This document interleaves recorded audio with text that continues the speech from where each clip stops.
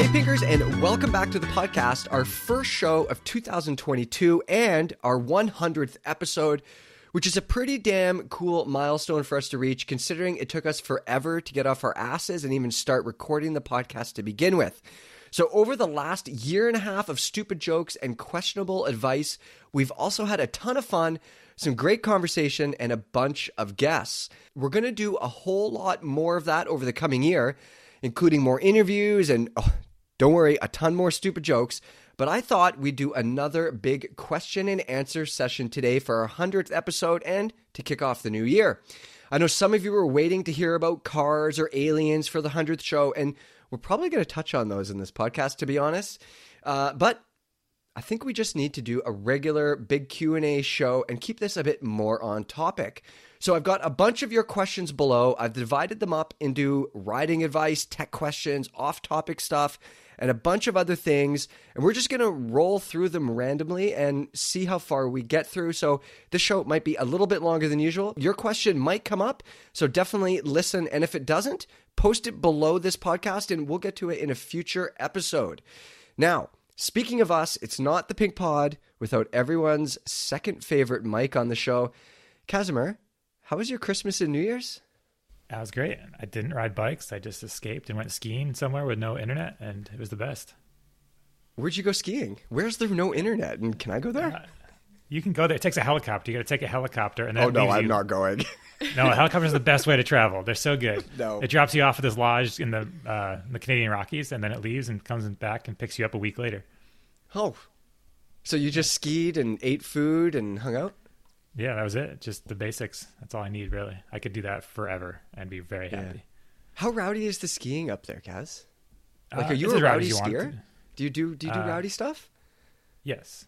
Oh. But it's as rowdy as you want it to be. There's like mellower runs or like cool pillow lines and things to drop off and stuff. So yeah, okay. It's amazing. And some like alpine stuff. You can go up and tour around the glacier and go ski some chutes. And yeah, it's the best.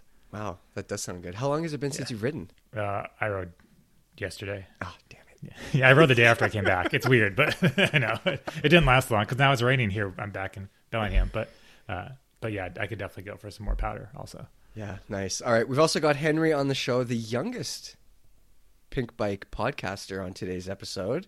Henry, a new year, a new you? Yeah, I think so. I hope so. I've got a renewed sense of optimism about the place in general. But it's funny, man. So I'm going to be 30 in a couple of months, and I feel like it's showing. I was hanging out with my friend the other day, and I put my hand in my pocket, and I felt this like thin package that's like about 2 inches, like a square package, clearly like metal. And I thought, what's this in my pocket? And I pulled it out, thinking, have I got what I think it is in my pocket? Where are you going with this? It was a tea bag, an individually wrapped tea bag. And I was just like, oh my God, I'm getting fucking older, man. Well, I mean, it's cold out and tea's delicious. Yeah, it'd be bad if you thought you're out for a night on the town and you reach in your pocket and you're like, oh, it's just a tea bag. It's not what I thought I needed. We've also got Sarah on the show. Sarah Moore, how was your Christmas and New Year's? It was wonderful. I also did a whole lot of skiing, alpine touring, and alpine skiing at Mount Revelstoke, and cross-country skiing. So, yeah, spent a bunch of time with my family in Revelstoke, and, yeah, it was really fun. I'm looking out the window right now, Sarah. We're both in Squamish. When was the last time you rode a bike? Ooh, like maybe mid-December, I think. Yeah. Yeah, it's been a while. And I came back to Squamish, and I was like, oh, so the nearest skiing is, like, a bit of a drive away, and we can't go. I mean, even, like, running is lethal right now because there's ice everywhere. Yeah. I don't know what to do with myself. Maybe I'll just go back to Revelstoke and go skiing some more. You might as well. Yeah. So for some context, Squamish has more snow than it's gotten since, like, I don't know, the 70s or something, maybe, which isn't a ton. It's just like a couple feet, maybe 2.5 feet in some places. But for a town that doesn't get that kind of snow, it's definitely put everything to a stop. I think that's the key. It's not used to dealing with snow, and so whenever it snows, it's, a bit of a mess. Because, I mean, this amount of snow in a town that deals with snow wouldn't be that crazy, but it's a little messy out there. Well, I want you guys to know that I've been riding nonstop. I think I've ridden 5 of the last 6 days, Casimir. Casimir. Oh, yeah. You've only ridden one of the last days. It's true. You're falling behind, Casimir. Are you back on the every single day? I'm doing as much Zwifting as possible. I'm training! I'm gonna burn out by January 10th. Or they said January 17th, I read somewhere, is Quitter's Day. So That's Quitter's Day. Yeah, I don't think I'll make it that long, though. Yeah, you got one more week on. Where are you riding? Indoors? He's Zwifting it up? Yeah. Lots of Zwift. I'm doing the Tour de Zwift. It's a stage race, Kaz. Oh, online. Sounds great. Yeah. Yeah, man. Are you being truthful about your weight, or are you putting yourself down as like 43 kilograms and just smashing everyone? I don't know what I am in kilograms, but no, my actual weight, because it's only... I mean, you're only hurting yourself if you don't be honest. Well, yeah, I know, but there's a lot of I know. There's a lot of that going on Zwift. You see the guy on there that climbs for an hour at 8 watts per kilogram or something like that. Like, what? Congratulations. Yeah. Anyways, let's get into the questions. And the first one, it's about the field test, Casimir, and it's for you. He says, in one of the podcasts, you talked about viewers not understanding the nature of the trails you're testing on and only seeing the gnarliest or the most photogenic parts of our test track. In the future, would you consider adding a course tour video? He goes on to say something as easy as a GoPro video with a layover in the top corner showing where we are in the trail. And obviously, this wouldn't be something we would have in the review, but for people that maybe want to see the whole course, Kaz, would you upload a 15, 20-minute video so they have an idea what we're riding these bikes on? Yeah, it's not a bad idea. I mean, it usually just comes down to time. Like, we're so crammed for time in a lot of these field tests, so just even squeezing that in can be kind of hard. But yeah, it's not a bad idea. You can see the course. It's not like we're hiding anything. We're just riding bikes in the woods. So you can, maybe we can squeeze one out for the next test and see how it goes. Yeah, it's not like if anything, sometimes we don't want to show that the terrain is rowdier than the bikes were intended for. Sometimes it's not like the terrain isn't challenging enough, right? Yeah, but it's just on all the trails that we're riding are public. So we can put a little Trail Forks link or something. But yeah, that's not a bad suggestion. We've thought about doing it before. So if we've got time for this next field test, yeah, we'll probably get that going. Yeah, and I should also mention too that if you guys want to see our laps from the last field test we did in Pemberton, you could track down myself or Casimir on Strava and you can see the lap and go check it out yourself. Not right now because it's under 5 feet of snow probably, but maybe in a few months' time.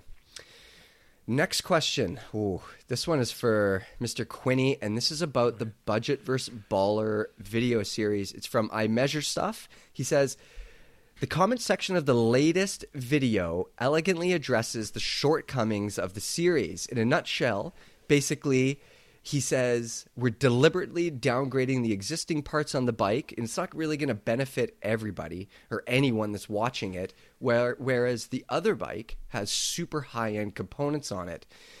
So basically, yeah, he's basically asking, if one bike has such crap parts, what's the point? Henry, I think you're going to blame me. Right, so hear me out. So I'm going to talk about this very directly. If I didn't like somebody, I would never waste my time disagreeing with them. Do you know what I mean? I would just be like, fuck them, who cares? Mm-hmm. But I'm going to talk about this, and I hope it's not me being antagonistic or digging my heels in, but rather me just seeing the lay of the land. The series has come in for a lot of criticism in the comments, which is absolutely fine. I mean, I would say that there's a metric that you use on the back end of YouTube called watch time, which basically is a really important one. So how much you click is neither here nor there. Watch time means how long people are watching for. The watch time is extraordinarily high on this series. So people in the comments might be disagreeing, but the really usable metric about whether people are actually watching it is quite high. So I think that although the criticism is absolutely valid, I think it's maybe not necessarily reflective of everyone's opinion of it. I would also say that, so I'm just giving lots of caveats here before I really let rip. I will make up my mind how I feel about something before it goes live, because I think nobody would like the things that I would put out if I was worried about people liking them or not, And so I'll make an opinion, and that's that. So before Budget vs. Baller came out, there were lots of things I was like, oh man, we should have done this differently. We executed that poorly. The series definitely could be improved, and that's just the truth of it. However, I do think it's quite a superficial criticism that's being levelled about the. Listen, we would be wholly irresponsible if we tested parts by doing one run on a rainy afternoon and giving a serious verdict. Like if we put a domain on there instead of this cheap fork, and then said this, this is a serious product that people are going to buy because they wanted to contend, it would be wholly irresponsible to give, like, using our editorial clout to be like, whoa, this domain is great, yada yada yada, because we do that really in depth. And people say, why isn't this about the real budget stuff?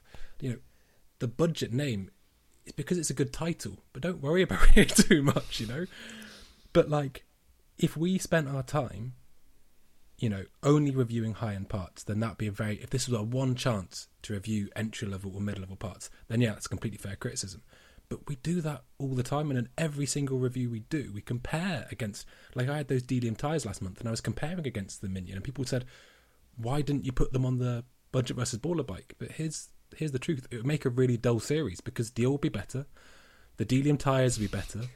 We already know the answers. We know that it would be dull. It's if the truth is, if you're looking for something, if you're a really kind of advanced mountain biker and you're looking to expand your tech, your understanding of tech and your horizons about the latest and greatest available mountain bikes, this isn't the series for you. This is just entertainment. Rich, you might not like it, and that's fine. We can't all like everything, and that's absolutely fine. It's sad that you don't like it, but it's fine that you don't, and that's just how it is. I think I'm going to put my hand up and take a little bit of, I don't want to call it blame, but a little bit of the heat as well, because to be fair, we also planned the budget versus baller stuff before you came around, Henry, and I picked I just all jumped these on this grenade, didn't I? Yeah, you did. Yeah. Under the for bus. me. You jumped on it for me. And I picked all those parts. I picked the expensive stuff and the inexpensive stuff. And in hindsight, I think the commenters definitely have a point. I think we probably went a little bit too cheap, maybe. Would you? Yeah, but listen, like, I've done videos before. I remember I once did a video for GMBM where I did high-end tyres versus entry-level tyres. And the entry-level tyres we chose were probably about $40. And all the comments were saying, why didn't you choose some $20 tyres? Why is it always so... Yeah. As soon as you bring it in terms of budget or anything subjective like that, where it's going to be people saying, I can afford this, I can't afford that, my experience is this, my experience is that, people will just love to pick it apart. And that's absolutely fine. Like, listen, how to put this? If people don't like it, that is completely fine. But, like, being told... Like, I just find it strange that, like, if I'm being very honest, like, the campaign, like, some people keep sending me messages, like, repeated messages, like, you didn't fix it this week. We filmed the series, like, 2 months ago. Like, I'm not... Do you know what I mean? It's done. And I'm sorry. Like, if we do a second series... we'll do it again. Wash my hands of it. But, like, it's done. Like, and... yeah. Fuck, like... Yeah. I don't know. I clearly have a very different relationship to some of the viewers on it, which is fine. Like, they're really... I mean, the best thing about Pink Bike is that everyone feels very involved and they've got real ownership over the site, which is sick because it makes people really passionate. And sometimes it's annoying when you kind of fly in the face of that, but also, sorry to go on a massive tangent here, but if you think about what is... So if you were running a TV network and you said, we're going to make inclusive content, that wouldn't be making, like, say, children's programs, because that's what everyone can watch. Because obviously you need to have a whole breadth of programming. And similarly, if we only made beginner content, then that'd be completely dull and it wouldn't be inclusive at all. Similarly, if we only made advanced content, that'd be completely fine. But there is a lot of engagement on this series. So maybe if you're an advanced mountain biker, it's not great for you. But a lot of people are watching it and they keep watching it. And I don't know what to say because it's, Henry, have you noticed a difference in how it's been received between the Pink Bike homepage and YouTube in the comment section at all? Yes and no. I mean, I try not to look on the YouTube comments, to be honest with you. Same. I work on the assumption that me and your average Pink Bike viewer would be friends. Me and your average YouTuber probably wouldn't. Do you know what I mean? But the YouTube comments are usually more positive, so that's interesting that you try. Oh, I should go on there then. Yeah, they've gotten nicer. Yeah, it's different. Initially, YouTube used to be more mean, but now the YouTube comments tend to be nice, and then the Pink Bike ones are mean. It's very strange. Yeah. But I think it goes to who your audience is. Like, yeah, that, like you were saying, this series isn't designed to appeal to your hardcore knows everything mountain biker. It's kind of your general interest. Like, I'm looking for something funny to watch. Oh, look, these guys are funny. They're doing stuff. I'm going to watch this. And for that, I think it's the mark. So honestly, it's definitely entertaining. So I think you hit the goal of it being entertaining for sure. I used to get absolutely eaten alive in the YouTube comments when I first started, so I don't go on them anymore. I mean, it was awful. Yeah. And they were right, because I was fucking awful. But it was so bad. I don't think you were awful, Henry. No, dude, at the start. Oh my God. One day, I still can't even watch those videos. I'm so worried that someone's going to find them. They are. Everybody listening, let's go find them. So mean. Post the links in the comments. Oh God. Hey, Henry. And what's worse is when they're true, but go on. In the budget versus baller stuff, what is the budget component that you're most impressed by? That maybe I should say holds you back the least amount? You know what I mean? Like, presuming the cockpit doesn't snap in half, it's absolutely fine. The pedals basically just like knock off, like probably like HT ones from like 3 or 4 years ago. They're absolutely fine. They're not great, but they're fine. They do pedal things. Yeah. Yeah. Something like that maybe. The grips. $8. Before we move on, I'm just curious about the tires. Okay, so the old Mike Bears. Yeah, that was a mistake. I think we went to. I don't think it was a mistake in the cost. I think it was a. Listen, they said they were enduro tires, so I mean, but right. It would have been great to see something a bit more aggressively treaded. I also made a mistake in that I set the tires up tubeless in the office. They were absolutely fine. They held pressure, and then we went on the trail. And once the carcass started twisting a bit, they just started pissing sealant and air. And then so I had to keep pumping them up. So that was kind of my fault as well. So after the first video I did, tubes just throughout. Yeah. Oh boy. Yeah. Okay, let's go to something a little bit more positive now. Pink Bike user Grugged. He wants to know what content we're most proud of and which oh boy, which content we most regret. So, Sarah, let's start with the positive stuff. What stories that you've put together are you most proud of? I feel like there's so much work that goes into like something like the cross-country, down-country field test that we did. Yeah, that was well so received. Good. So yeah. I think that's probably some of the content that I'm most proud of. And then just, I really enjoy doing interviews with people who kind of might not get the spotlight, and then we're able to, do an in-depth interview with them and get them in the Pink Bike limelight. So those are some of the stories that kind of, and you make a personal connection with somebody. So I did an interview with like Hannah Bergman last year, Catherine Pendrell, Haley Batten. So those are some of the content that I kind of like look back with like most fun. Yeah, I would agree with that XC field test thing. I was sort of worried going into that, Sarah, because, XC bikes on Pink Bike, reviews, and not only that, we're wearing Lycra. And I think that first of all, I think you and I had a great rapport on camera. It was good. We were joking around. We had tons of fun while we were doing it. But then I think it was just received super well, and I didn't expect that. So yeah, that would be up there for me as well too. What about you, Kaz? What are you most proud of? I think just our reviews in general, like whether they're field test reviews or the normal bike reviews or product reviews. I think we've gotten to a pretty good place where our opinions are accurate and fair. We all ride a ton. We put a bunch of miles on the stuff. So yeah, I'm proud of what we're able to put out to help people decide, what to purchase for their next bike. I think that we're pretty transparent in how we do our things, and yeah, that's the stuff that at the end of the year I'm like, oh yeah, we did a good. We feature all the important bikes, let people know about them, let them know the pros, the cons. So yeah, I'm happy with that stuff. Yeah, for me, I would have to say, well, for this year, probably I like the podcast. It's been a lot of fun, and then the field test stuff. I did a bit less of them this year, but they turned out great, I think. And then a few stories that I wrote, that Gary Hausman story, where he won the World Cup in grouse. I was pretty stoked with that. All right, Henry, what about you? What are you most proud of? How long have you actually been at Pink Bike, first off? This is a year today. Yeah. I thought you've only been here for a few months. Time flies. Well, I thought my output has been about a few months worth, but I managed to get out over a year. It's hard. I mean, I think we all have a thing where we look back and it's sometimes hard to think. Hard to even think what you've done. Like, I think I've made some good oblique pop culture references. And that's probably, I made a great Rocky one in my first video for Pink Bike that I'm stoked with, and that's good enough for me. Henry, I want to call you out and say that those news that didn't happen articles are my favorite on PB. Those How ones, did you like I think them? you. Yeah, I love them. those. Yeah. Those are good. You bring no way. something to PB that we didn't have before, like that sort of dry sarcasm and tearing into people. It's great. Yeah, I mean, well, maybe I need to restart that. I've kind of let it slip. I've thought, I know, I've always, mine and Brian's text conversations are just fake headlines to one another. So maybe I need to get on that. Just go Yes. through those headlines. Yeah. Before we move on, I do want to toot Pink Bike's horn about one more thing. This is actually from probably 3 or 4 years ago now, but I'm still proud of this. Proud of Pink Bike as a whole. That doping story we did when Richie Rude and Jared Graves got pinged.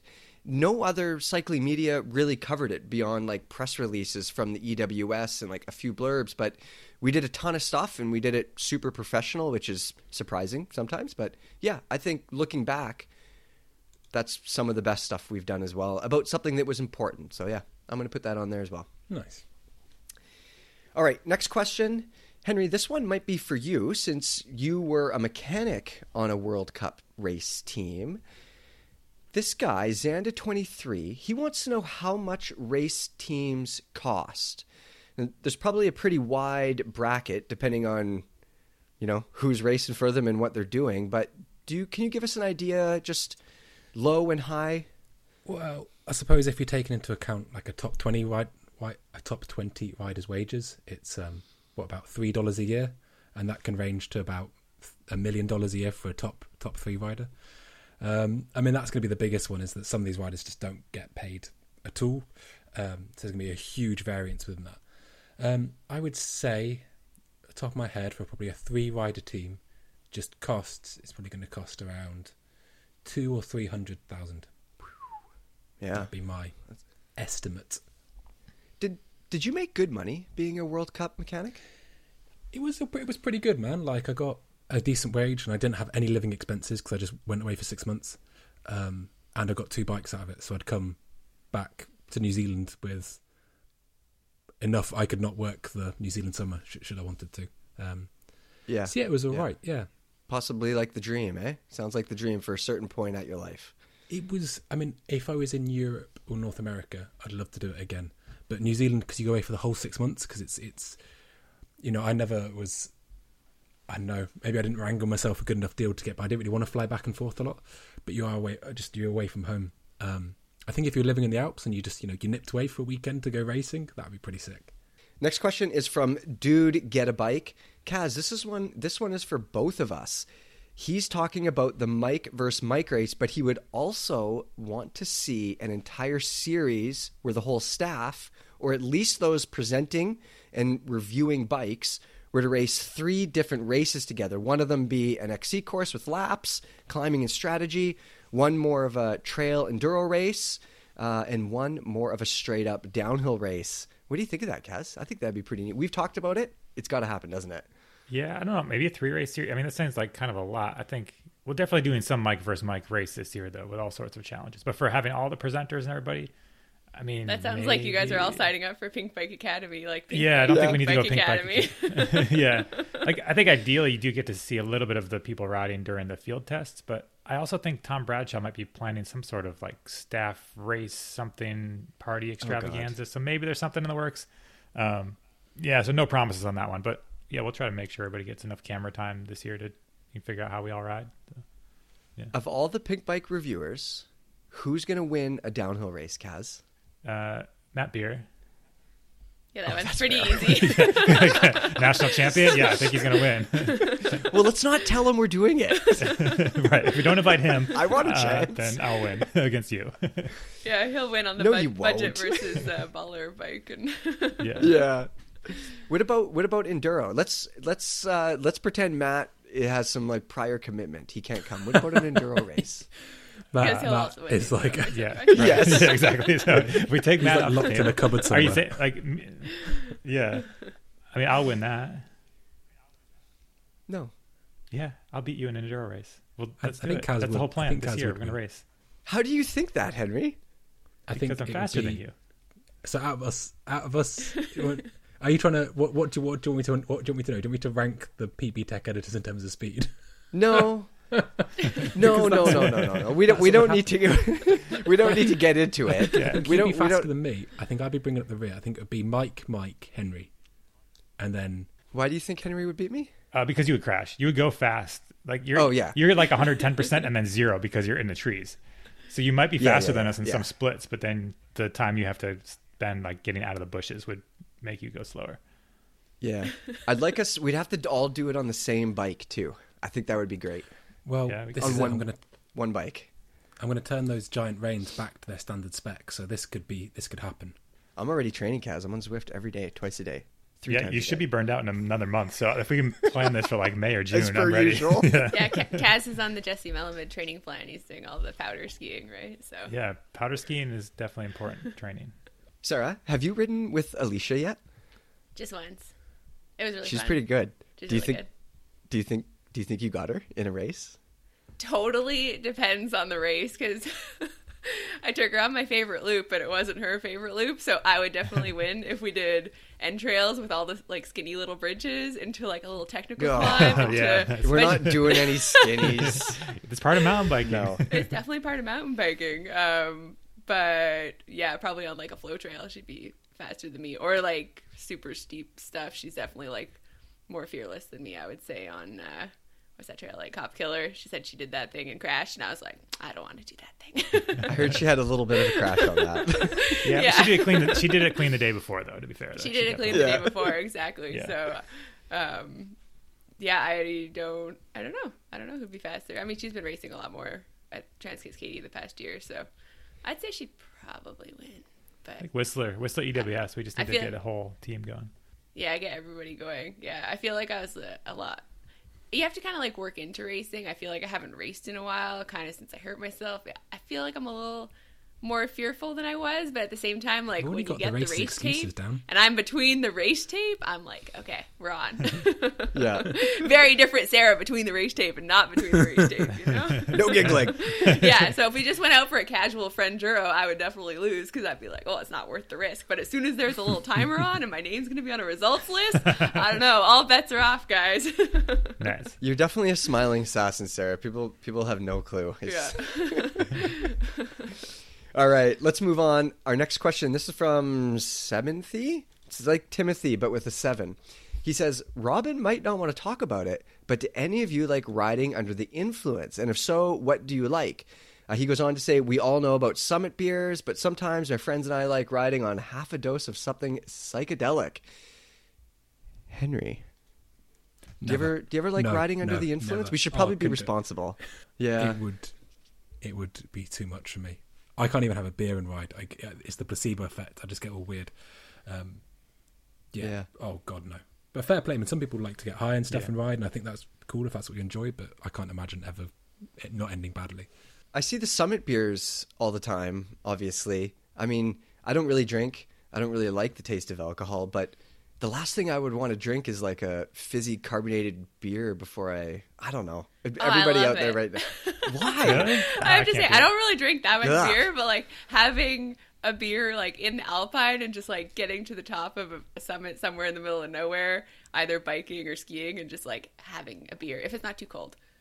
Winter, so the beers has are to be a like reward. spring, yeah, and then and also it's a good excuse to sit out at the top of the mountain for a little bit longer, because often people are like, okay, well, time to go back down. And you're like, oh, but it's so beautiful here. So then you have your drink, and it's like just the right amount of, buzz, and then hang out for a little bit and go back down. So I wouldn't say like riding or skiing under the influence, but just that Summit beer, like not drinking too much at the top. I definitely enjoy that.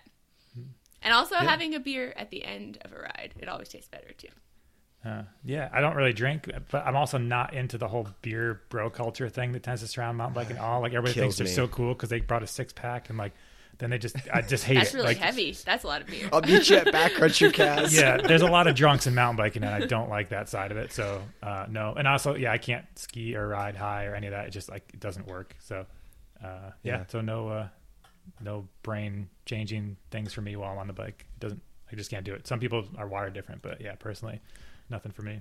I have to say, I was kind of it is almost equally pleasant to bring like a Coca-Cola or something to the top and have the same experience of drinking something. Actually, they probably taste better, in my opinion, at the top of a mountain in the Alpine. So it's all about just sitting in the Alpine in the sunshine. That's pretty much my favorite thing to do. Over the summer, we had a couple of rides where we made root beer floats mid-ride by stopping at a gas station. We felt ill afterwards and for the next good chunk of the ride, but it was pretty good. If you just buy like a thing of root beer and some ice cream and just like pound it down, it was pretty fun. So I'll go with root beer floats over whatever else. Kaz, we live in the Pacific Northwest where everybody and everybody's neighbor and everybody's cousin and their dog smokes weed. Do you ever ride and smoke, or have you ever ridden and smoked? No, same thing. I just can't. Like, I mean, I've tried to see if anything works for this stuff, but no, it doesn't. Like, I just lose focus and can't. I like to be like focused on riding and not have anything mess with my head. And so, these days I don't smoke, I don't drink, I don't do any of that. So that's just kind of how I am. I definitely don't mountain bike and smoke. I feel like, well, I mean, I don't feel like myself. I feel like I forget what's coming up on the trail when I'm high and riding a mountain bike, and like more disconnected. I definitely, if I'm doing like a long gravel ride, I might bring something with me for a big climb or something. But it's not mountain biking. Like bit of the old you're crack just, pipe, you're just sitting in the drops and yes, a crack pipe. How to make gravel riding? Is that good. what you said? Just a crack pipe? A bit of crack. Just a little bit of crack. Oh, gosh. That's all it takes, everybody. Oh, okay. Simothy also has a different question. He wants to know, out of all the zillions of bikes we've ridden, do they ever feel the same?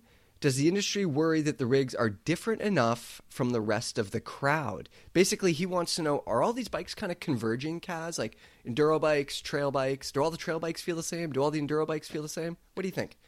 They don't really. There's obviously similarities, but I don't think I've ever had a bike that would feel identical to another one. You know, some are pretty close, but they always have enough little different spec choices or some angles different than another. But I mean, I think they're converging onto a pretty good point. But I would say that, even two bikes with almost identical geometry, but from two different companies, they tend to feel different, just at least enough to write about and explain. But whether one's better than another, that's becoming less of a debate. Really, it's more about just like figuring out the subtle differences rather than like this bike is crap, this one is awesome, because there's less of that going on these days. Yeah, if we get two test bikes in and the Geo's super similar, and they both use some variation of a linkage-driven single pivot, but the pivots might be in different places, and one might have a Fox air shock and the other one might have a RockShox coil shock. So there's still tons of things that could be different, and they all change how these things perform. So you know how we do the things with the bikes silhouettes and you try to guess which ones are which? Mm-hmm. That'd be sweet if you guys did that, but with real bikes, and you don't actually see the bikes that you're riding and you tell us which ones you're on. I wonder how many you would actually get right like of all the bikes you've reviewed in the past year. It's kind of an impossible thing to do, but that would be hard. I don't think I could do it. Like, I don't know if I could ride a bike and be like, oh, I'm definitely on a Santa Cruz Mega Tower. I don't think I could do that. Probably just because I've ridden so many bikes that it wouldn't be able to like pull out the. We did do some. Well, I did do some blind testing with different handlebars and trying to figure out if I could tell the difference between a handlebar with designed-in flex, this carbon thing with designed-in flex, and I had 6 handlebars and somebody to change them out, and they wrapped pipe insulation around them, so I couldn't even tell what handlebar I was using. Guess what? I guessed wrong every single time. And yeah. So oh man, it sounds like a lot of work, and that was a lot of work. Disappointing result. Yeah, that was a lot of work. Anyway, so I'm not all that convinced about these handlebars that say they absorb vibrations. But next question. This is from Scope Byte 270. He says he's been extremely happy with his current bike, a Niner Rip 9. His buddy just got an Evil, switching between models. Now a couple of them are on Yetis. Basically, he says everybody's always talking about finding the one bike that does everything well, but he wants to know, Henry, is there one brand that does everything well? Is there a brand out there that designs and sells bikes that do all the things? I mean, I think there are some bike brands out there that they don't really make a dud. I think all the bikes in their range are good. But one that goes from the full breadth of all the bikes. I mean, apart from Specialized and Trek, because they're just so big, how could they not? But, you know, there are some brands that I find myself always following with great curiosity. Like, I think Nukeproof tend to just make really good bikes. I think that sort of no-nonsense approach, I think, lends itself really well, you know, to endearing themselves towards me for whatever reason. I think a brand like Nukeproof tends to get them pretty right most of the time. But then you get the transitions are pretty good. You know, the common styles seem to be in like a this period of just making amazing bikes at the moment that we review really well. What about you guys? What do you think? Yeah, I think for me, I kind of look at like the little details being taken care of. So I do think like the Specialized, they tend to have it pretty well sorted, you know, cable routing, all that stuff. Santa Cruz does a really good job too. Like they're expensive, so if we're going to value, they don't offer the best value, but a lot of the little details, they got the lifetime warranty on the bearings. So like quality wise, I've been pretty impressed with Santa Cruz's. I think, yeah, a lot of little companies are doing a good job, but sometimes you just don't get things quite as dialed in. You know, the paint might not be the same level or the little things like that, but overall the ride quality is definitely there for the smaller brands. Yeah. I tell Scopebite 270 that if he's looking for a brand that does everything well, like Henry said, look at the bigger companies because they have to make bikes for everybody. Like Trek has to make a Remedy or a Fuel EX or whatever. Like that bike has to be good everywhere, just like a Giant or a Specialized. Where some of the smaller brands, they can afford to maybe be a little bit more niche. I mean, they're not selling nearly as many bikes, so maybe those bikes can be more focused. So, yeah, that's what I would look at. Henry, I've got another question for you. Thoromian, he wants to know, Henry, if you consistently disagree with me, does that always make you correct? That's the presumption I'm working on. Yeah, that's what. Yeah. Fair tactic. Next question. This is from Dave Fontaine. This is a good one. We're going to go back to the field test where we had that We Are One Arrival that we all really, really liked. So his question is, I thought the We Are One Arrival would be a shoo-in for Bike of the Year nominee after hearing the ride impressions from the field test it was in. So, how come it wasn't on our short list of Bike of the Year nominees, guys? It was number 5 out of 4, so... Like it actually was. It was everybody, caused a ruckus. But if we have a spreadsheet for people that don't know. We have a spreadsheet. We put all the bikes and we argue a bunch and eventually pick them. And it was the 5th one out of the slots. So we could have probably just tossed in a nominee and had it been the 5th, but we cut it to 4. So no real reason. Like it was a good bike. Everybody liked it, and we just had to make decisions. So out of our favorites, it ended up being the 5th favorite out of. And the PB Awards stress me the fuck out. Like people put so much emphasis on them, and I mean they are important, but like we're just sitting here talking about these bikes and we have to pick a bike. You know, we have to pick 4 or 5 nominees out of 50 amazing bikes or even more that we've reviewed this year, and there's a really good chance that 48 or 49 or 47 of those 50 are going to be amazing or at least like really impressive. Sometimes the ones we like don't make it. It's stressful, Kaz. Yeah, it's always weird, and people put so much weight in them, which, I mean, it is cool because it is, obviously, if you're a company, you like to be the bike of the year, and if you're a consumer that has that bike, you want your bike to be bike of the year, or if it's a bike you're considering. So, but that doesn't mean just because your bike didn't make the list that it's a bad bike. We say that a lot, but, you know, like, my bike's not bike of the year, it's not going to work. Obviously, it's going to work.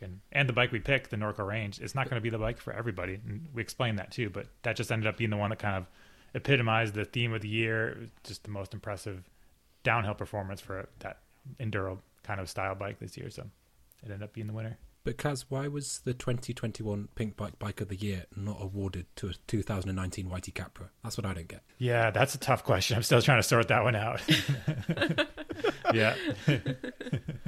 I'm glad I missed those meetings, I'm not going to lie. All right, next question. This is from D. Mackey. You heard. He says, I've heard that SIDs commonly develop bushing play and damper issues as they are more designed for bikes like the Blur and Lux. Have you run into this? So basically, he's insinuating maybe these forks aren't designed, SIDs aren't designed for such rowdy riding, and that's why some of them are getting bushing plays. We've seen a number of SIDs on test bikes over the past year get bushing play, and I would argue it has nothing to do with how the bikes are being ridden, because the bushing play develops basically right away. Like, you know, first or second ride, something funny is going on, and I mean, bushing play is something that can happen over time. Bushings are a wear item, but it's definitely not from the bikes being ridden hard. It's manufacturer tolerances. And man, I haven't seen any damper issues from the SID, but aside from the bushing play, that fork is absolutely amazing. Let's switch gears a little bit. This next one is from Smoking Tires. He wants to know, how does anyone afford to live in Whistler?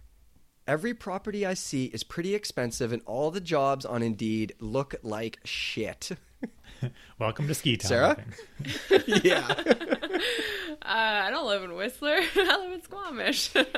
Yeah, but we're familiar with it. Yeah.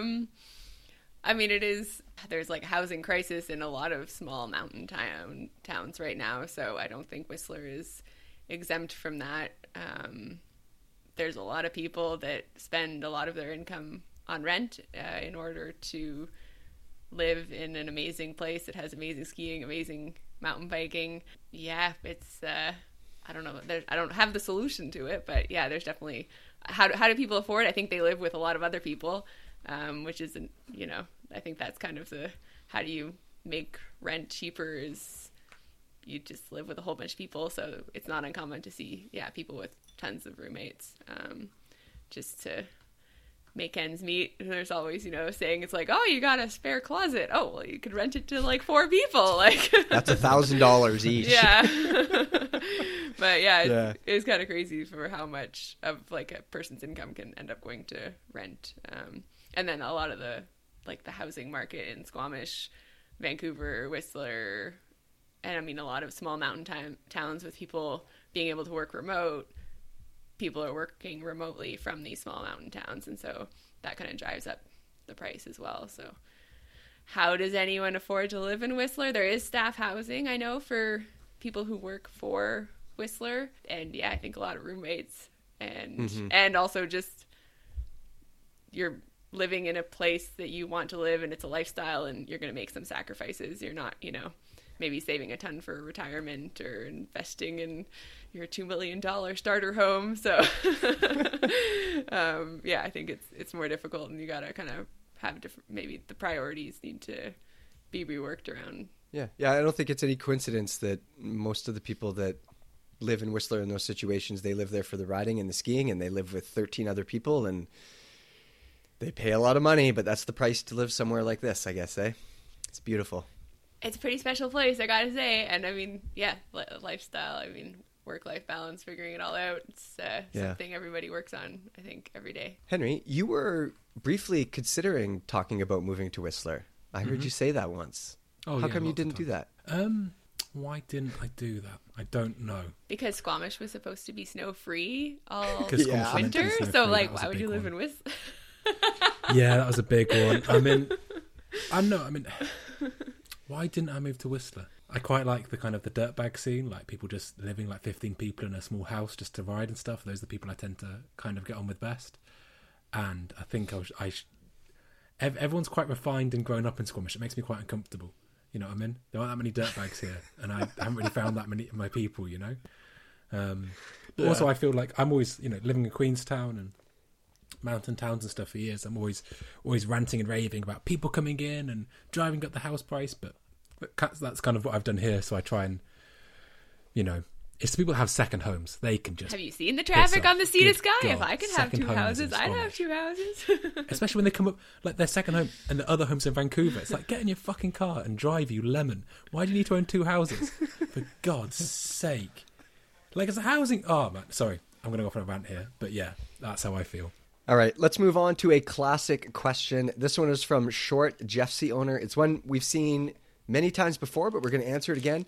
If it was your own money and you have just one bike for the next 4 years, you want to do all the things, shuttles, epics, pedal for 2 hours to get to a descent, what is it going to be? Sarah, let's start with you. Well, I really liked my bike that got stolen. I probably could have ridden that for another 4 years. It was an Ibis Ripmo. But I've replaced it with a Norco Sight, which I also am really enjoying. So I could probably ride that for another 4 years. Kaz, what about you? What bike would you like to ride for the next 4 years? It'd probably be something like that Stumpy Evo maybe, or that Commencal Meta TR. But then I just thought of another one, that Raw Jib that we have, but with a -2 angle set. I was talking to Ruben from Raw, and I guess Dan Roberts has his set up like that, and that sounds really fun. So, what does that take it out to? It'd be like 63-ish head angle.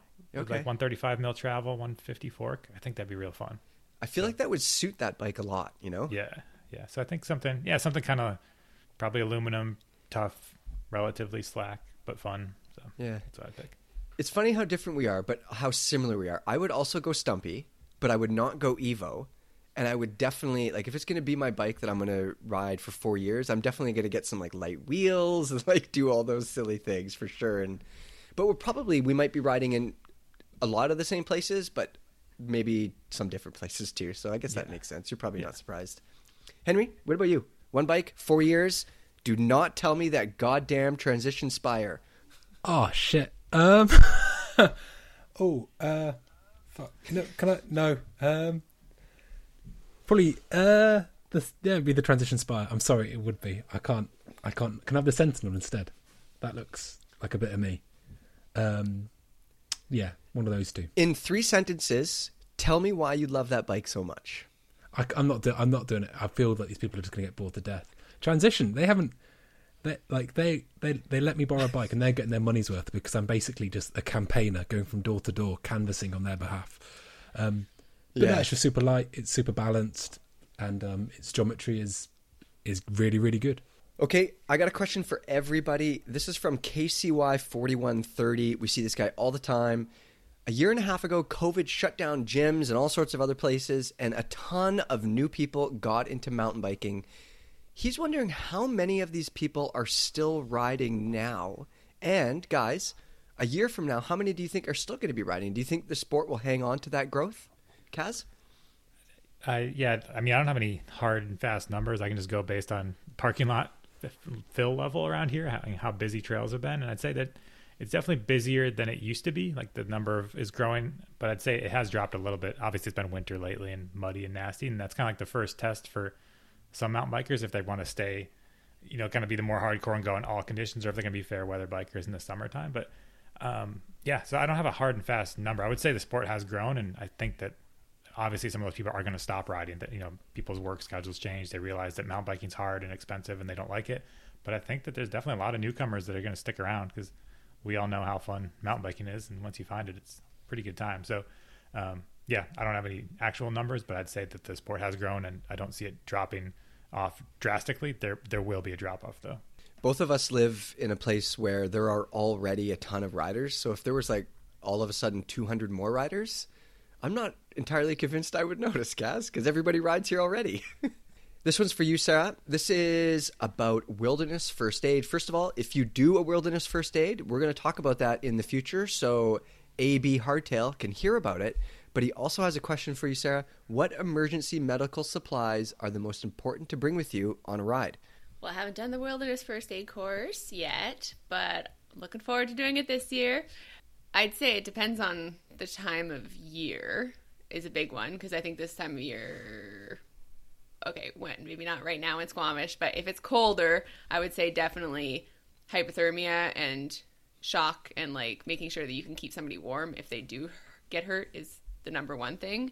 But then also, having, I'd say a big one is just being able to contact emergency services to get somebody out is a really big one. So if you're in an area without cell phone service, having something like a Garmin InReach or a Spot device if your cell phone isn't going to work, those are kind of the two big ones. And then, I mean, if you don't know how to use a splint and you're carrying around it's probably not really that useful. And I always have like a couple little, like, I think steri strips are a really good one to have. And I usually have like a little like sling triangular bandage, like I feel like collarbone and like puncture wounds are kind of like what you're going to encounter on most rides.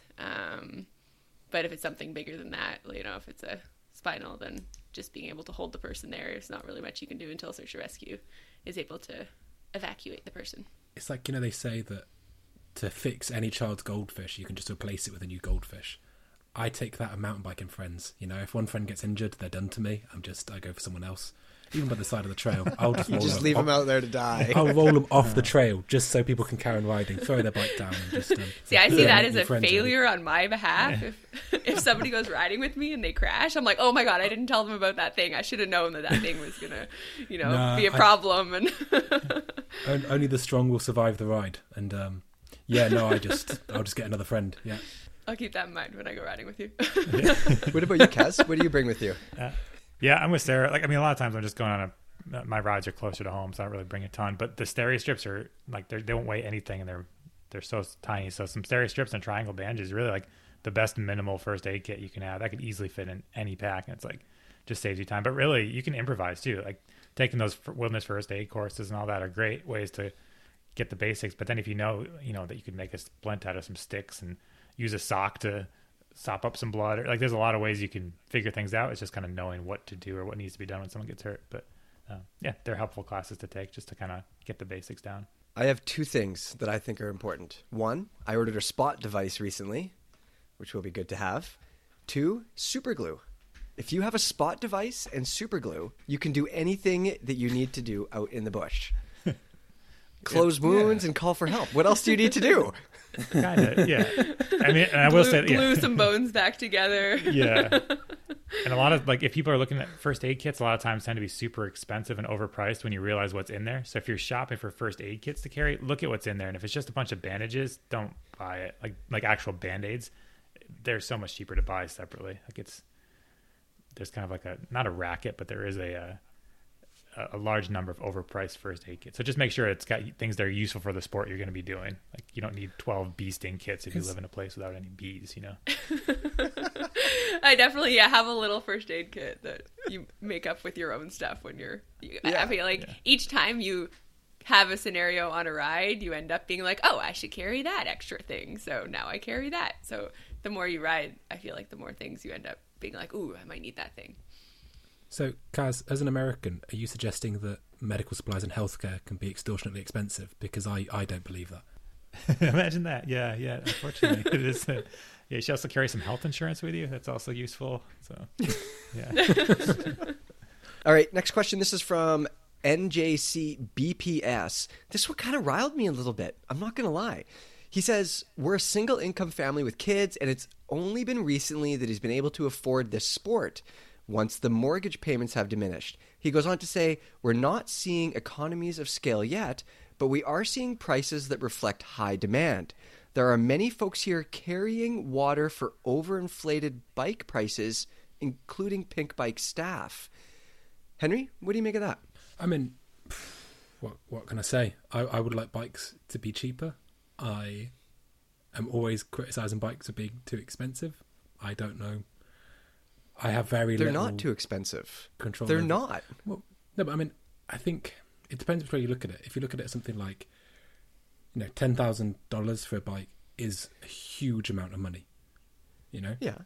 So I would never recommend a $10,000 bike. I just couldn't do it. We'd always talk about this early on. It'd always be like Dior and like Fox Performance or RockShox entry level stuff.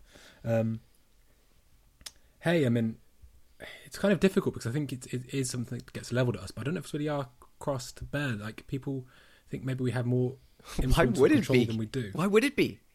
Yeah. Like if people want bikes to become less expensive, it's like people buying e-bikes. Stop fucking buying them. Like, yeah, demand drives at the prices. Yeah. What can we do? Yeah. I mean, I know we review a lot of really, really expensive bikes, but this comment irked me. Like, if this guy wants to go mountain biking and he's got like huge mortgage payments and a family, well, first of all, like not everybody can afford to do everything. That's just like kind of how it is. Like I can't afford to do lots of stuff that I would like to do. But also, you don't need a $6,000 bike. You can get a $2,000 mountain bike and have plenty of fun. $2,000 is a lot of money. $1,500 is a lot of money. $500 is a lot of money. But that's way less expensive than many other sports. And unfortunately, to go mountain biking, you need a mountain bike of some kind.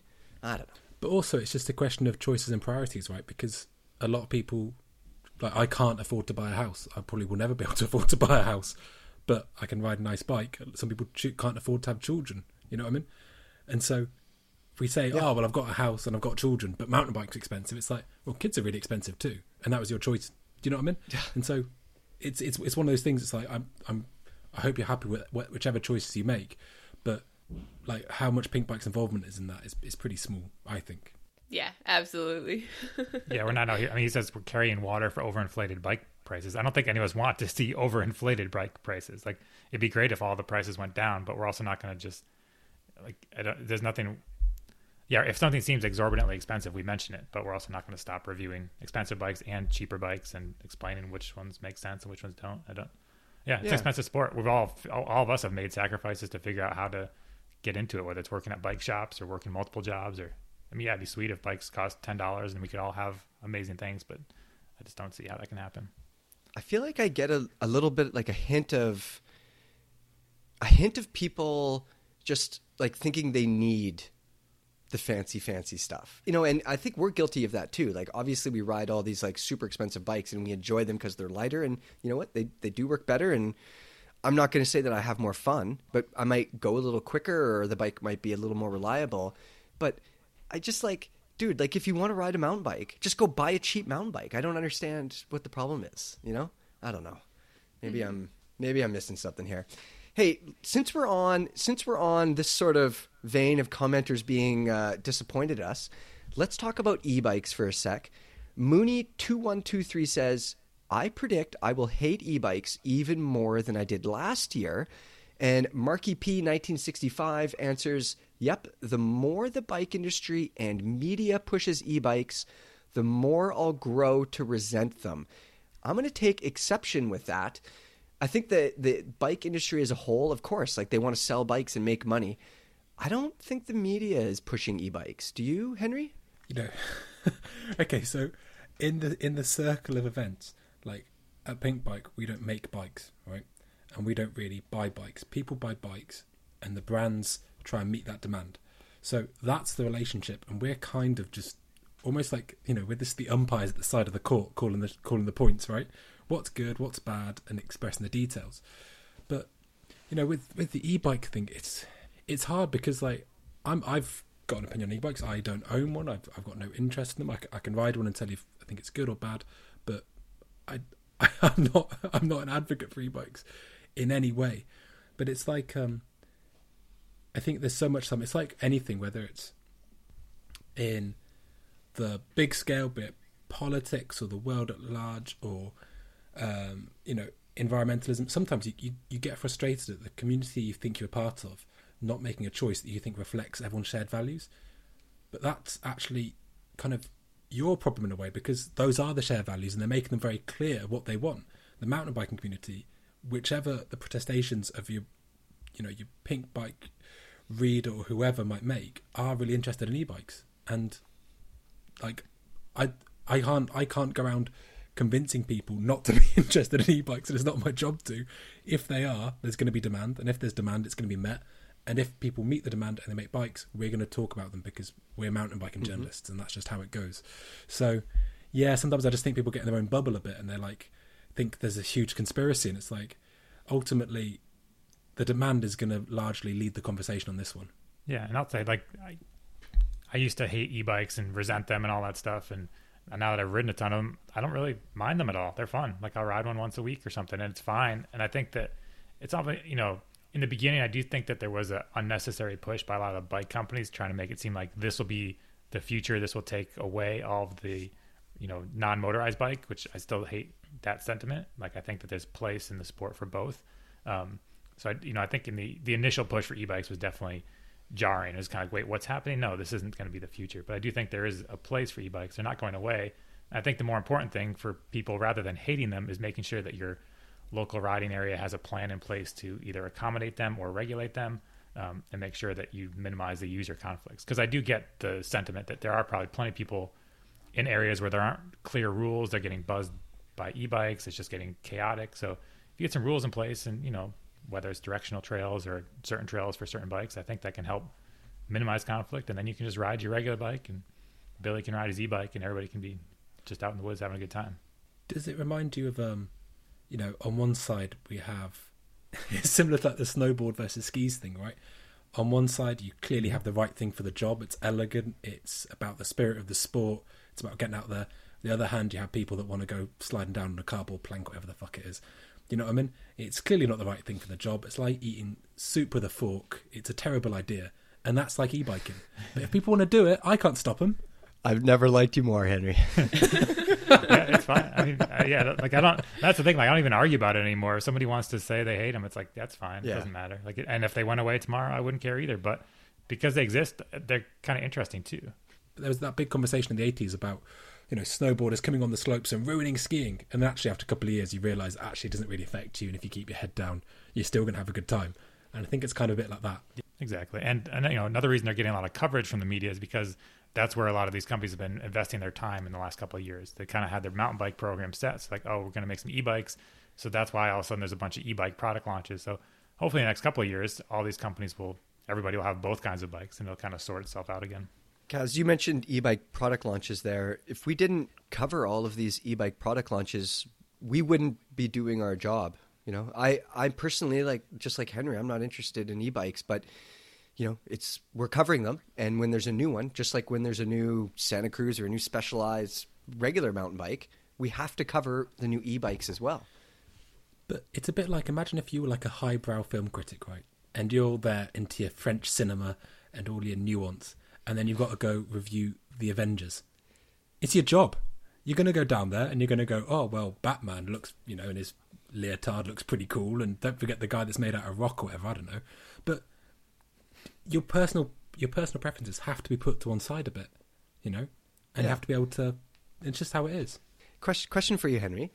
Would you rather go for an e-bike ride or a Zwift ride? Zwift. Really? Interesting. Really? I'm surprised. Yeah, I think e-bike hands down. Yeah, Yeah, outdoors e-biking or in is- your Yeah, It's a living terrible room, way to spend your garage? time. It makes you weaker as a person. It destroys your soul. I don't even And have to talk. This is great. just going on. He's saying all the things I want to say, but won't. But in 2 years from now, I want to see where Henry's at in 2 years. That'll be my Yeah. thing. Just see once he rides a Oh few no, more. I'll be figure- even more entrenched and stubborn. Like, this is a one-way ticket, baby. He's like, Only are downhill you from here. Marky P 1965 and you actually wrote this comment? Yeah. The more the bike industry and media pushes the e-bikes, the more I'm growing to resent them. But before we move on to the next question, we should actually just mention this for a second, is that our opinions have changed, for sure. Kaz, your opinion has changed. My opinion has changed. I mean, you weren't like an ardent anti-e-bike person screaming death to e-bikes, but you weren't interested in them Oh, at yeah, no, all. I wasn't interested. Yeah, and I wrote some And op-eds. didn't he that write an said- op-ed? Yeah, I'm pretty did. sure Said- he was one of those yeah. screaming people. I'd say I was medium screaming. Yeah, and I mean, part of it was because those initial e-bikes just sucked. Like, they were heavy God, and clunky, yeah. and there was no support for them. But I also just, I was kind of like hanging on to my purist values. So I've given up on that part because who cares? Like, life's Yeah. short, whatever. And I've ridden more and kind of realized the niche that they occupy. Like, it's not going to be my everyday bike, but it is fun to do. It's like a different sport, like we've said 1,000 times. You just do different rides, different things. So Yeah. there's a place for them. Question for you, honest answer. Would you ride e-bikes if it wasn't part of your job? If I could afford it, yeah. That's another thing. They're expensive, but if I had enough disposable income to have a regular mountain bike and an e-bike, yeah, I think I'd have one at this point. Especially in the wintertime. Like, when it's super nasty out and you can, they can get you a little bit further and you can get your ride, like, get more miles in a set amount of time. I think they're useful. Yeah. And the handling, I think it improves your upper body strength. I don't want to sound like the e-bike apostle here. Or Kaz is the word pushing e-bikes on Yeah, everybody. like, nobody here. needs to ride e-bikes, but if you get a Okay. chance, like, I think off season is a pretty good time, and then as it gets towards the regular time, you can get back more on your regular bike. Yeah. Henry's got the counterpoint here, yeah. Yeah. Well, no, I mean, I agree with Kaz. I mean, I think that the e-biking, to me, was in its sweet spot when they all looked like, a snake that swallowed a goose because it kept people away. It makes me a lot more uncomfortable now they look really good. But I think that They don't look good. What e-bikes are you looking at? they do look Oh, better. they're starting to, though. They're getting closer. I Yeah, don't they're know. much more. Yeah.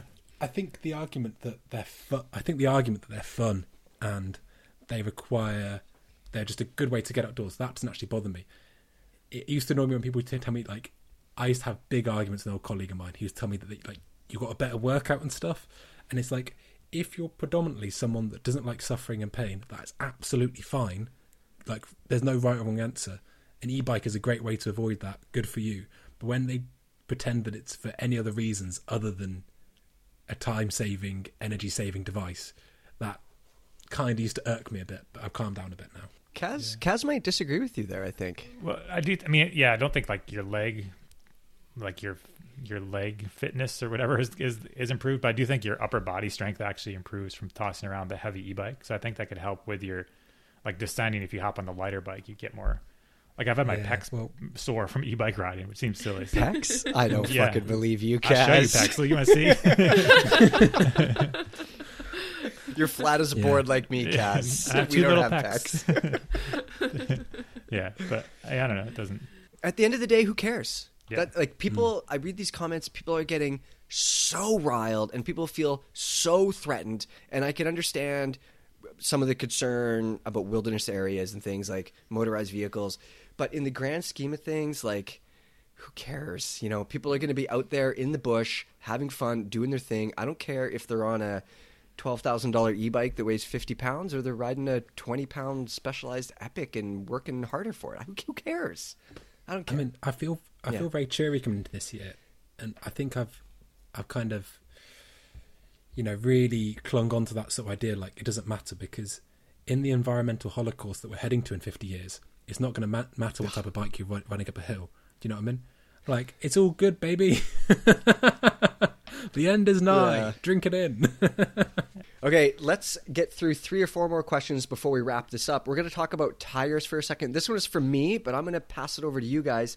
He wants to know what tires we go for when we're trying to get rowdy on a smaller bike.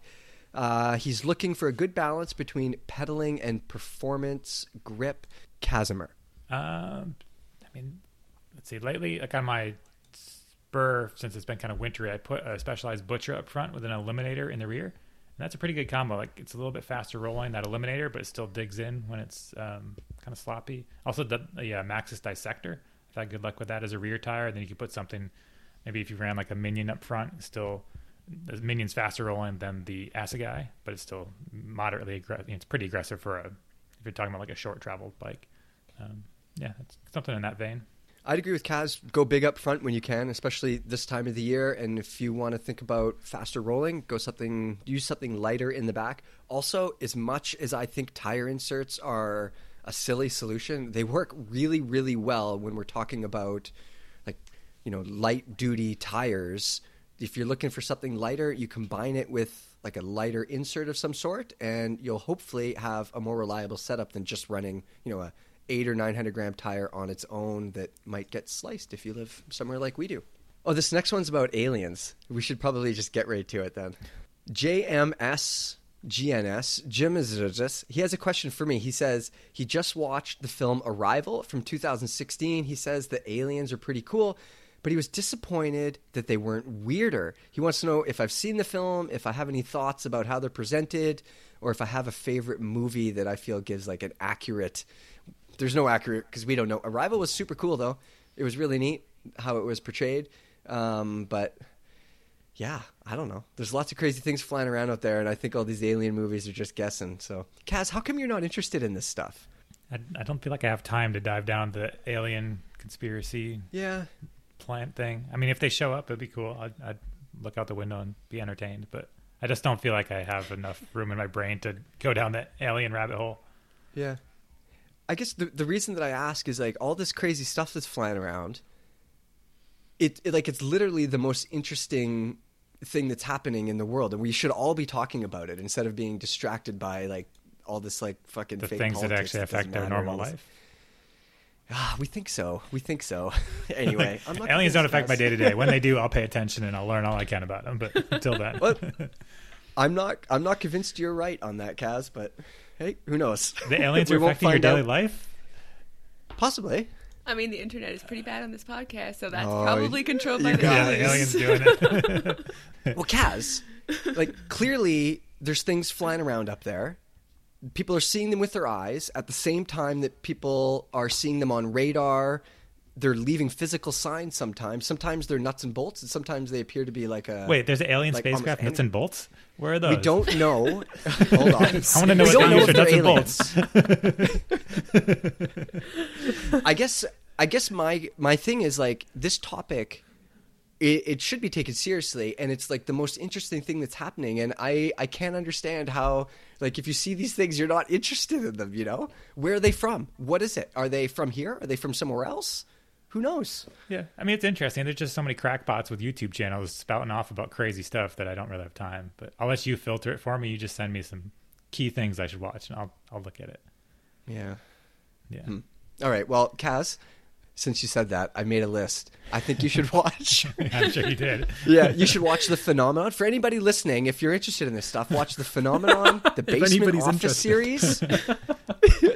The thing is, you guys are laughing, but tons of people are interested in this. It's crazy what's going on.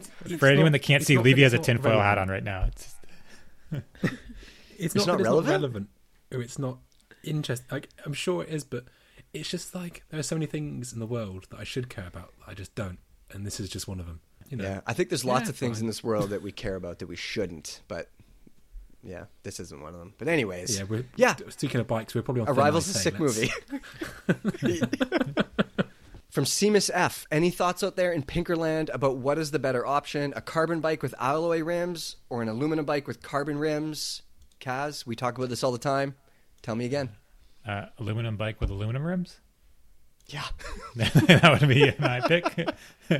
I don't think it matters. I mean, either one of those choices is better or worse. Like they make really good alloy rims now. They make really good carbon rims. They make good carbon bikes. They make good aluminum bikes. So it's personal preference. Comes down to budget a lot of times, but I don't think there's one that's like, this is going to be the best thing. So I tend to go towards aluminum if it's my own money because it's cheaper, but there's nothing wrong with carbon. This question from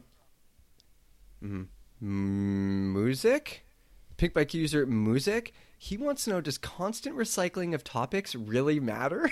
Which is a pertinent question, considering I just asked you a question, Kaz, that, I mean, I think I've asked you that question 20 times. Yeah. The thing is, there's only so many things to talk about, and there's new bikes coming out, new gear coming out. So, yeah, I mean, the topics themselves are recycled, but we're learning new things. We have different perspectives. We bring different people on to talk about this stuff. And this is why we need to do the F1 podcast. What do you think about that, Kaz? Oh, yes. Yeah, I mean, we try to keep them entertaining, but if people have some topics we haven't touched on, let us know. We got plenty of, we're going to be doing these forever, so we're going to obviously recycle some things, but if there's a topic we haven't talked about, just let us know. We'll probably talk about it. We just talked about aliens, so there's all kinds of things. Yeah. That's a scary thought, all of us just like standing here with like gray hair and we're like old, there. Like wrinkly. So, Kaz, what do you think of 29-inch wheels, Kaz? I mean, we just talked to RC this morning, and RC is in his later 60s, so we're not getting. I'm not going anywhere anytime soon. So. 25 years. What'll be the next people? It'll be like 3D versions of us that people can watch or something. Instead of my avatar can talk about hover bikes in the metaverse. God. Speaking of scary. Next question. This one is actually from CZK123. Cass, he wants to know about the status review that disappeared off the main page. So I reviewed a specialized status last year. I wrote the entire review as if the bike had 160 mils when it only had 140 mils of travel. There's two different status bikes. They look pretty damn similar to me. And that was a really rushed review, and I got it wrong, so we pulled it. And we were going to redo the review, but as usual, I mean, there's so much going on. But I should say, I think Matt Beer is on the new status, so there is a status review coming up real soon.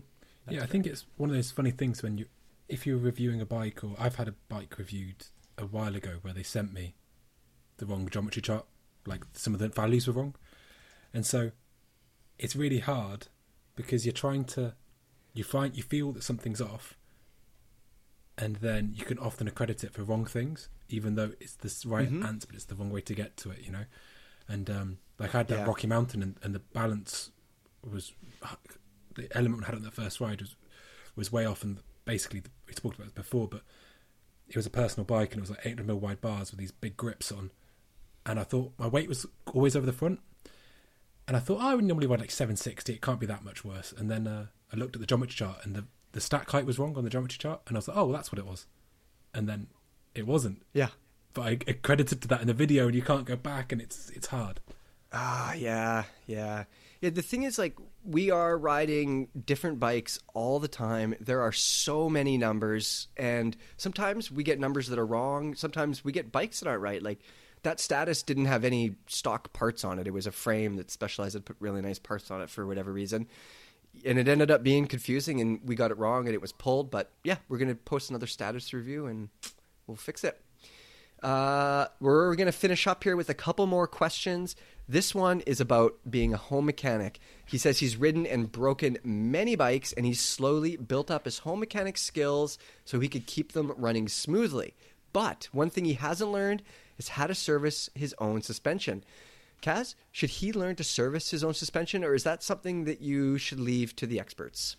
No, I at the very least, doing a lower service or doing an air can rebuild on an air shock, those are really simple things to do. You could watch the videos, and once you get it figured out, it's less than half an hour to do your lowers on most forks. And same thing with the maintaining the air sleeve on your air shock. It's just a matter of popping it off, replacing some O-rings, putting some grease on, putting it back together for the shock. Same thing with the lowers. You're just basically replacing that lower bath oil. Going into a full rebuild is definitely something a home mechanic can learn, but it does take more time and just kind of depends on how deep you want to dive in there. But I think that the lower service is something that totally doable by any, even just kind of entry-level home mechanic, I'd say. Yeah, I'd agree. Just dropping lowers can save you a huge headache down the road, and your suspension is going to work way better. So, and that is a relatively simple thing. All you need is a hacksaw and a grinder and some glasses. No. A hammer. You need a hammer too. Don't listen to me. All right, we're going to wrap this up with a good question about something that I know Casimir has strong feelings about: electronic suspension. So this question is for myself and Henry. It's from Mr. Ha. He says, do you foresee electronic suspension being banned at the pro level for downhill racing, as it effectively takes away riders' skill, he says. He goes on to say that he could see it happening similar to how F1 bans CVT, ABS, traction control, all those things. But all that technology did trickle down to the consumer. So, Henry, do you see a future where pro racers can't use electronically controlled self-adjusting suspension, but we can? I think they'd have to start using it first. I mean, apart from Loic Bruni, maybe in Portugal, I think he had that lockout. I don't know if it compensates for rider skill necessarily. I think because the damping adjustment basically seems to be between a pedaling platform. It's not like it's making riding through rocks unbelievably easy or anything like that. But I can't see why not. The UCI has a checkered history of banning and removing and also any sort of weird thing, from the height of your socks to the stage of production that your bike's at. So who knows? I don't think it's probably going to make that much difference. And like I said, I think a lot of races are actually quite conservative, and I think the biggest thing is going to be getting them to start running it when they're not mandated to by sponsors, but out of free will. Yeah, I would agree with that. I don't think any of these guys are going to be super keen to be using this stuff. And that doesn't mean that there's anything wrong with the stuff necessarily, but it just means that racers just like what they use, right, Kaz? They get stuck in their ways. That's what they're used to. They know they have success with this. They know this is how this works. I don't see it being banned. No, yeah, I just don't think it would. No, I just don't think it's going to provide the same level of advantage that some of that stuff would in F1 or something like that, where it's it's a little bit. I mean, it's a different sport, obviously. So I think that riding a bike is a little bit more rider. The rider is doing more to the bike than what the driver of an F1 car is doing. Yeah, I would say that in enduro racing, I wouldn't be surprised on a course where there's a lot of pedaling. I mean, obviously your bike pedals better and moves faster when the suspension is locked out or firmed up. So I wouldn't be surprised if we saw that. Have we seen any EWS pros using Flight Attendant yet? Yeah, I think Charlie Murray maybe used it last year. Yeah. He had it towards the end of the season. Yeah, but I just don't see it being banned. Like I see it becoming more common for sure, because companies are working on it. But I just don't see it as being such a performance advantage that they would some reason ban it in racing. All right, we're going to end it on that. Let's wrap up our 100th episode. But definitely put more of your questions under this and every other podcast. We try to answer a few of them each show, but I also stockpile all the questions that we don't answer for future Q&A episodes like this one. So what should you expect from the show over the next 12 months? A whole lot more of the same. We're going to have more interviews, more serious, and definitely more less serious podcasts, and all sorts of fun. And we're possibly going to add another weekly show, so stay tuned for that. For 2022, tell us what you want to see from the Pink Bike Podcast. Put those comments and questions down below, and we'll answer them in a future episode. And we'll see you there.